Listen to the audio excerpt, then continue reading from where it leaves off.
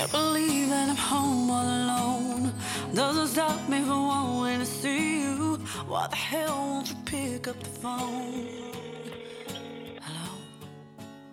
Don't know which way is up anymore. No excuses or nothing to cling to. Oh, you're shaking me right to the core. Hey, hey, hey, everybody. Welcome to the Infinite Infidelities podcast. I am your host, LJ. And first and foremost, I want to say thank you to any and everybody who is tuning in. This is my very first podcast, and I'm making this giant leap into the giant podcasting world all by my lonesome.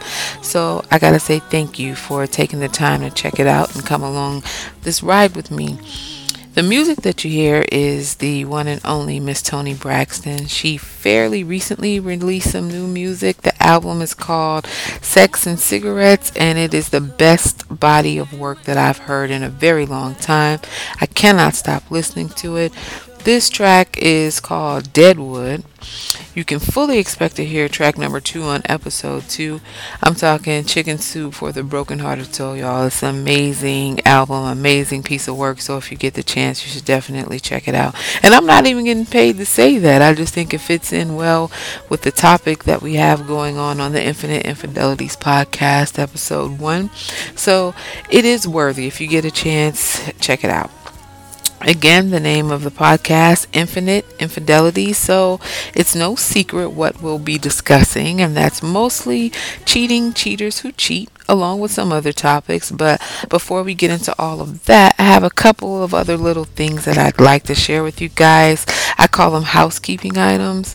First, please, if you hear something that you like or even something you don't like, join the conversation and hit me up on IG at infinite.infidelities or shoot me an email at infiniteinfidelities@gmail.com. That's infinite.infidelities@gmail.com. Please share your thoughts and stories and experiences. I will definitely share whatever you guys send me here on the podcast and give you my 2 cents on whatever you say. So please don't hesitate. Join the conversation. Second, however you're listening to this podcast, whether it's on iTunes, Stitcher, Podbean, or wherever, please remember, take the time out to rate and review it. Hopefully you will find it worthy of 5 stars, and feel free to leave me some tips and pointers.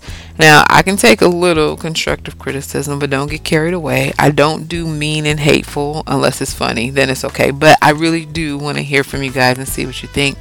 And lastly, I'm an avid podcast listener myself, and there are some great shows out there that have inspired me to scrape together some coins, get some equipment, get in a studio, and give this podcasting thing a shot. And I really want to shout those podcasts out. One of my favorites is Black Love Matters with Niram and Nyambi.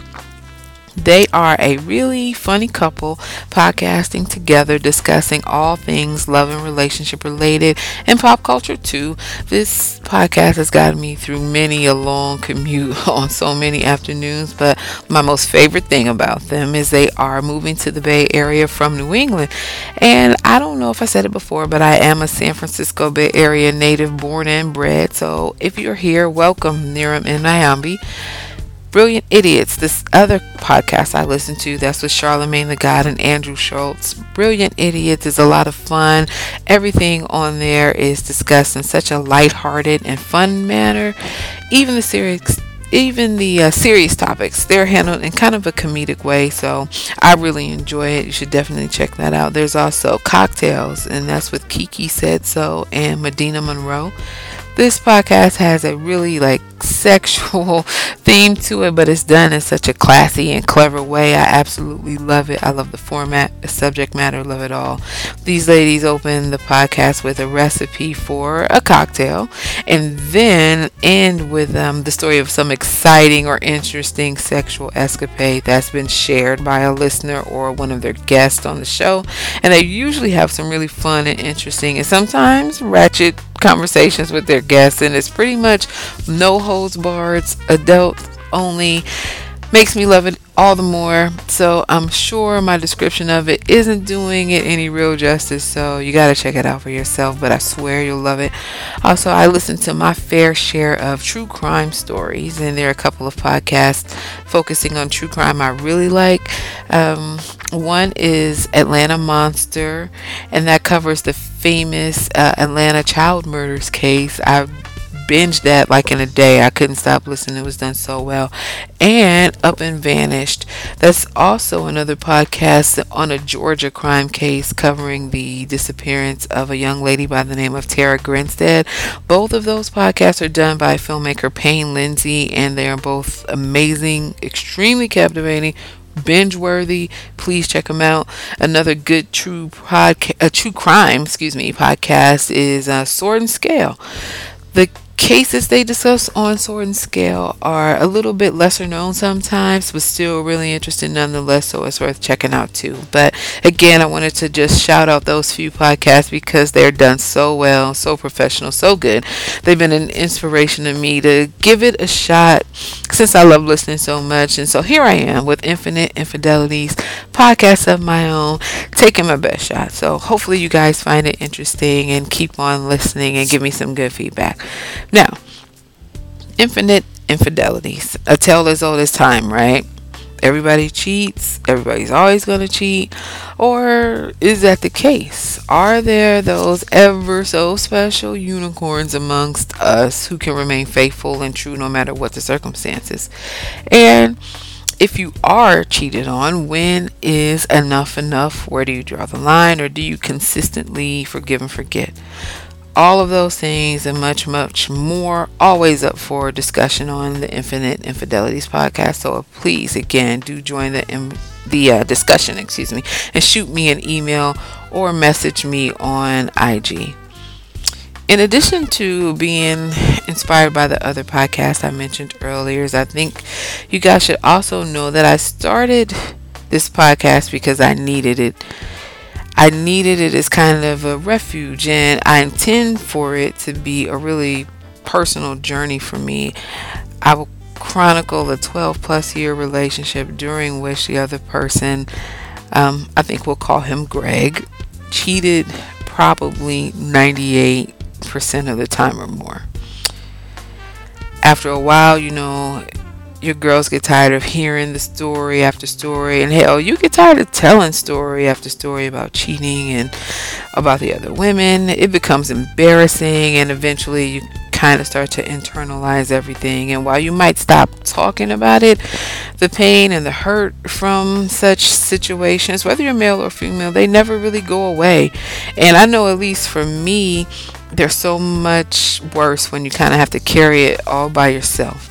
So I'm hoping that, recollecting and sharing the story of Greg and me will actually, not even just the story of Greg and me, but sharing stories of cheating and infidelities that I've dealt with in all of my relationships will take some of the hurt I carry off my shoulders, and I'm hoping I'll learn something about myself, and maybe even someone listening will benefit too.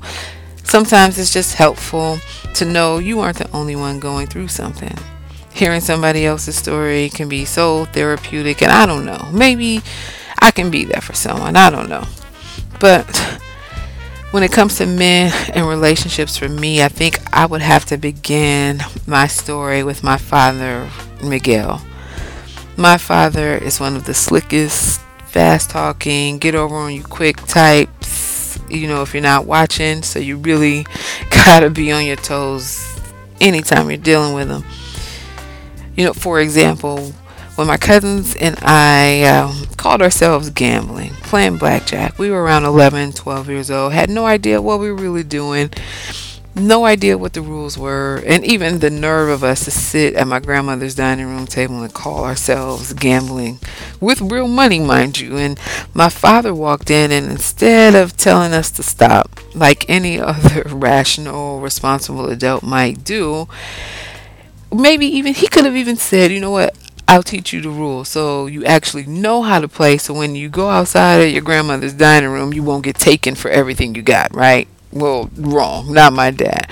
He sees two things when he walks in there. Number one, we're gambling with real money, US dollars saved up from chores and allowances. And number two, we don't know what the hell we're doing. So he convinces us to let him in the game. We say okay, convinces us to let him be the dealer, which sounds reasonable to us. We don't know what we're doing. He knows, he's got more experience, he's done it before. So we let him be the dealer and we start playing. Now, for the most part, it's going along as blackjack does. You win some, you lose some, but it only takes one slip, one little fragment, one little piece of missing information or knowledge for a man like my father to completely exploit any situation to his advantage. And the situation for us became what happens in blackjack when it's a tie. So we had no idea. And my father quickly told us, when it's a tie, the dealer wins. The dealer gets the money. And of course, he's the dealer, right? So it wasn't until many, many years later when I became an adult and of actual legal gambling age in a casino where I learned the truth, and that was that my own father was swindling me. Imagine my surprise and embarrassment at a Las Vegas blackjack table. What? The dealer doesn't get the money when it's a tie, right? So that's just to give you some idea of the kind of guy that he was. I think that best describes my father in a nutshell. You can't get caught slipping with him, because no matter who you are, if you got slipping, he's going to capitalize on your ignorance. But when he met my mother, they were both teenagers, and my great uncle, who owned a building in San Francisco on Divisadero and the Fillmore, for anybody who knows the area, he ran a community enrichment program called the Postal Street Academy. Basically a program that taught life skills to young people living in a tough and underserved area.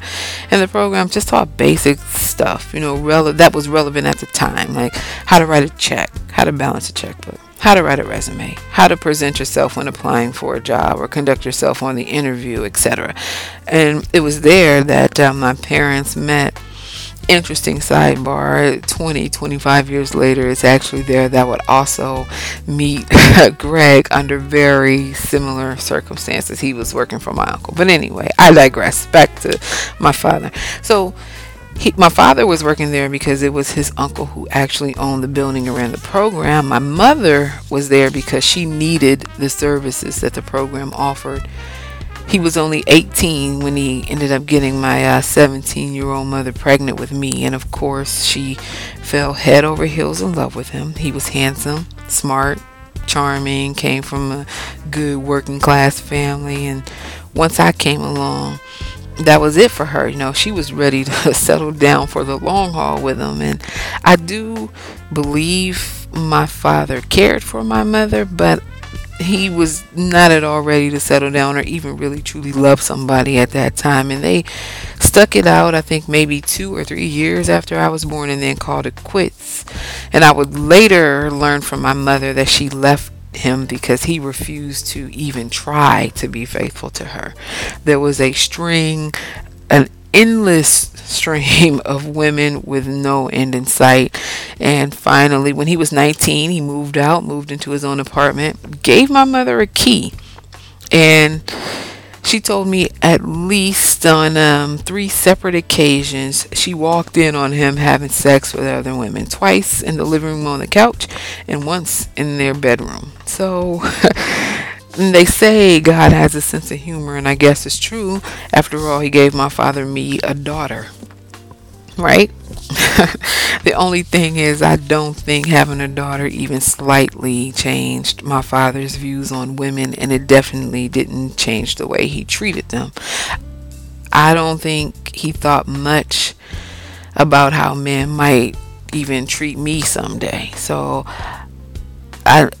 in saying that, I've seen my father mistreat many, many women without even giving it a second thought. When I was 8, I watched him physically assault his then girlfriend. Her name was Tony, and it was practically over nothing. I remember it was a beautiful Saturday morning. I was spending the weekend with him at my grandmother's house, and everybody was having a good time. My cousins were there, my aunt was there, great family memory. It would have been a great family memory up until my father decided to beat up his girlfriend for seemingly no reason at all. But my father, I remember so distinctly, my father, Tony, and I, all three of us, we were in the kitchen and we were cleaning up the after breakfast dishes. And my father starts to pour bacon grease down the kitchen sink. Now, this is a time, and so there's no garbage disposal. So pouring grease down the sink really is kind of a no-no. So I remember Tony stepped in to correct him, and she says, Miguel, you really shouldn't do that. You're gonna clog your mother's sink. Don't do that. And he just out of nowhere, like a flash, grabs her by the neck, mumbles something about not telling him what to do, drags her from the kitchen to the living room, knocks her over, knocks her to the floor, straddles her, and just starts raining down blows on this woman like he's like a UFC fighter. And I remember standing frozen just in that doorway to the living room, staring at my father in this rage that I had never seen come out of him before, ever. And I watched him I stood there and watched him just beat the shit out of a woman he claimed to love, or at least like, at the time. And I was 8 when that happened. I remember that so clearly. My older cousin, who heard all the commotion, was downstairs and rushed upstairs to see what was going on, and made his way to the living room. And as soon as he got there, he stood frozen too, just right behind me for 30 seconds, maybe a minute. And I just remember him quietly putting his hand on my shoulder, my cousin Lee, and he said, "Come on, LJ," and just took me downstairs. And Lee was 14 at the time, I think, and that was it. And that next weekend that I spent with my father, he did apologize, but I didn't really know how to feel about it. It was strange for me to actually witness and now know for sure that my father was capable of doing something like that. I would like to say that event changed how I saw him, and maybe it did for my 8-year-old self, but as I reflect as an adult, not just on that incident, but many others as well, I realized that I have never felt fatherly protection from my father the way that most girls do. When I was about 10, I was living with my maternal grandmother in the Sunnydale housing projects in San Francisco. These housing projects are former military barracks and really should have been condemned long ago. They are absolutely horrible, and frankly, I'm surprised that people still live there today, but that's where I spent a lot of my formative years. I grew up there, really in kind of the underbelly of San Francisco. A lot of people who visit have no idea that it even exists in such a beautiful city, but they're there, trust me. But my mother's side of my family lived in those projects, and the only time I really got to escape them is when I went to visit my working middle class family on my father's side. And not only was I living in the projects, but they were filled. The apartment itself was filled with roaches, cigarette smoke all the time, and just plain filth. Basically living in squalor. And I distinctly remember a particular weekend, my father and my cousin Lee again coming over to pick me up for the weekend. They opened our front door and looked around, and I remember looking at their faces, and that image is so burned in my brain. They looked around and they had absolute just disgust on their faces for the way we were living, what we were living in. And I thought to myself, there's no way my father's going to let me keep living like this. He's going to be pissed that his daughter is living like this. He's going to take me, go live with him or go live in my grandma's house or something like that. But, well, he takes me with him that weekend, and when the weekend is over, he drops me right back off in that same filthy apartment in Sunnydale like it's nothing. Like, see you next weekend. And even as a teenager, I remember going to my father in tears over some boy whose name I can't remember now, but whatever. He had broken my 15-year-old heart, and I thought for sure my father would hug me tight and say, "What's his face is the idiot, love will come again," all the stuff a dad is supposed to say when a teenage girl has her first heartbreak. My dad sat next to me on my bed, looked at me, and said, "You're crying over a boy?" And laughed. And I mean, no, like really laughed. And my father, if you ever heard him laugh, you would know he has a laugh that can make you feel like the entire world suddenly realizes that you're a jackass. So that day, his laugh hit me like a ton of bricks, and I was so hurt, even though I pretended not to be. Again, in college, I can remember when I moved into my first apartment. I was a sophomore at Spelman. Then I paid my deposit, rent, bills, everything all on my own. Was so proud of my little self getting out into the world and starting off. But I still needed a bed at the time. I called up my father to ask him to help me buy a bed. Not to pay for the whole thing, just pitch in on what I had already, right? So he politely told me to sleep on the floor until I could afford to buy it myself, and that sleeping on the floor would build character. So this is just the kind of person that he was. And I think that's just a few of the stories that I'm sharing, but I think what my father inadvertently taught me through the way he dealt with women and even with me, his own daughter, is that when it comes to men and relationships, he taught me I was on my own. You're on your own in every single way. I mean, not even to expect the things I want or even need or I deserve, and really there's no point in even asking for them, that is, because I won't get it. My father was never protective of me, so why should I ever expect any other man to be? As an adult, I asked my father if he'd ever experienced true love or had his heart broken, and he was silent for a moment or so and then said no. Even though he had been married before, he didn't love her when he married her. And so he wasn't heartbroken when he divorced. He never loved my mother, Tony, or any of the other women that he had been with. And my father, not knowing love, saddened me a bit, but also helped me to understand him a little better. And now that I'm reflecting on all of these things, I can clearly see how relationship issues such as tolerating infidelity and just in other things, I can see how those things have kind of crept their way into my life and into my relationships. At some point, I don't remember how old I was, but I think I may have been around my preteen years. I asked my father if he would want me to marry a man like him. He laughed his laugh so deep, like from the pit of his stomach, the way only he could, looked at me and said, "Hell no. Never marry a man like me." And that just might have been the realest piece of advice that he ever gave me. And more I asked myself, did I listen? When it comes to, he said that not even feeling any shame, not even feeling any regret that he couldn't tell his only daughter, and at the time only child, I think, to find someone like your father, and said this from his own mouth, like, never marry a man like me.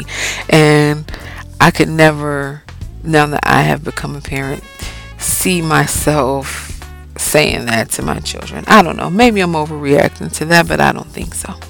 But I did tell you guys this was going to be a deeply personal journey, and just think I'm really just getting started, but I think I'm going to call it quits for this episode. So that's that for this one, but thank you again for tuning in and coming on this journey with me. Hopefully you're not tired of me yet. I'd really like to hear your thoughts and stories of relationships and infidelities, or even your reactions to what I've shared so far. So please send me an email. I'm at infinite infidelities at gmail.com. No, let me correct that actually. That's infinite dot infidelities at gmail.com. Or you can always hit me on IG at infinite dot infidelities. And don't forget, whatever platform you're listening to this on, that's Stitcher, Podbean, iTunes, whatever it is, please rate and review and come back for more. I really do hope you guys find me remotely interesting enough to see where this is going and to chronicle this relationship. I know I just started with my dad today, but I promise we'll get into the heart of the matter as we go on. But thanks again for taking out a little time to listen to me getting started today, and I hope you come back for more. Peace.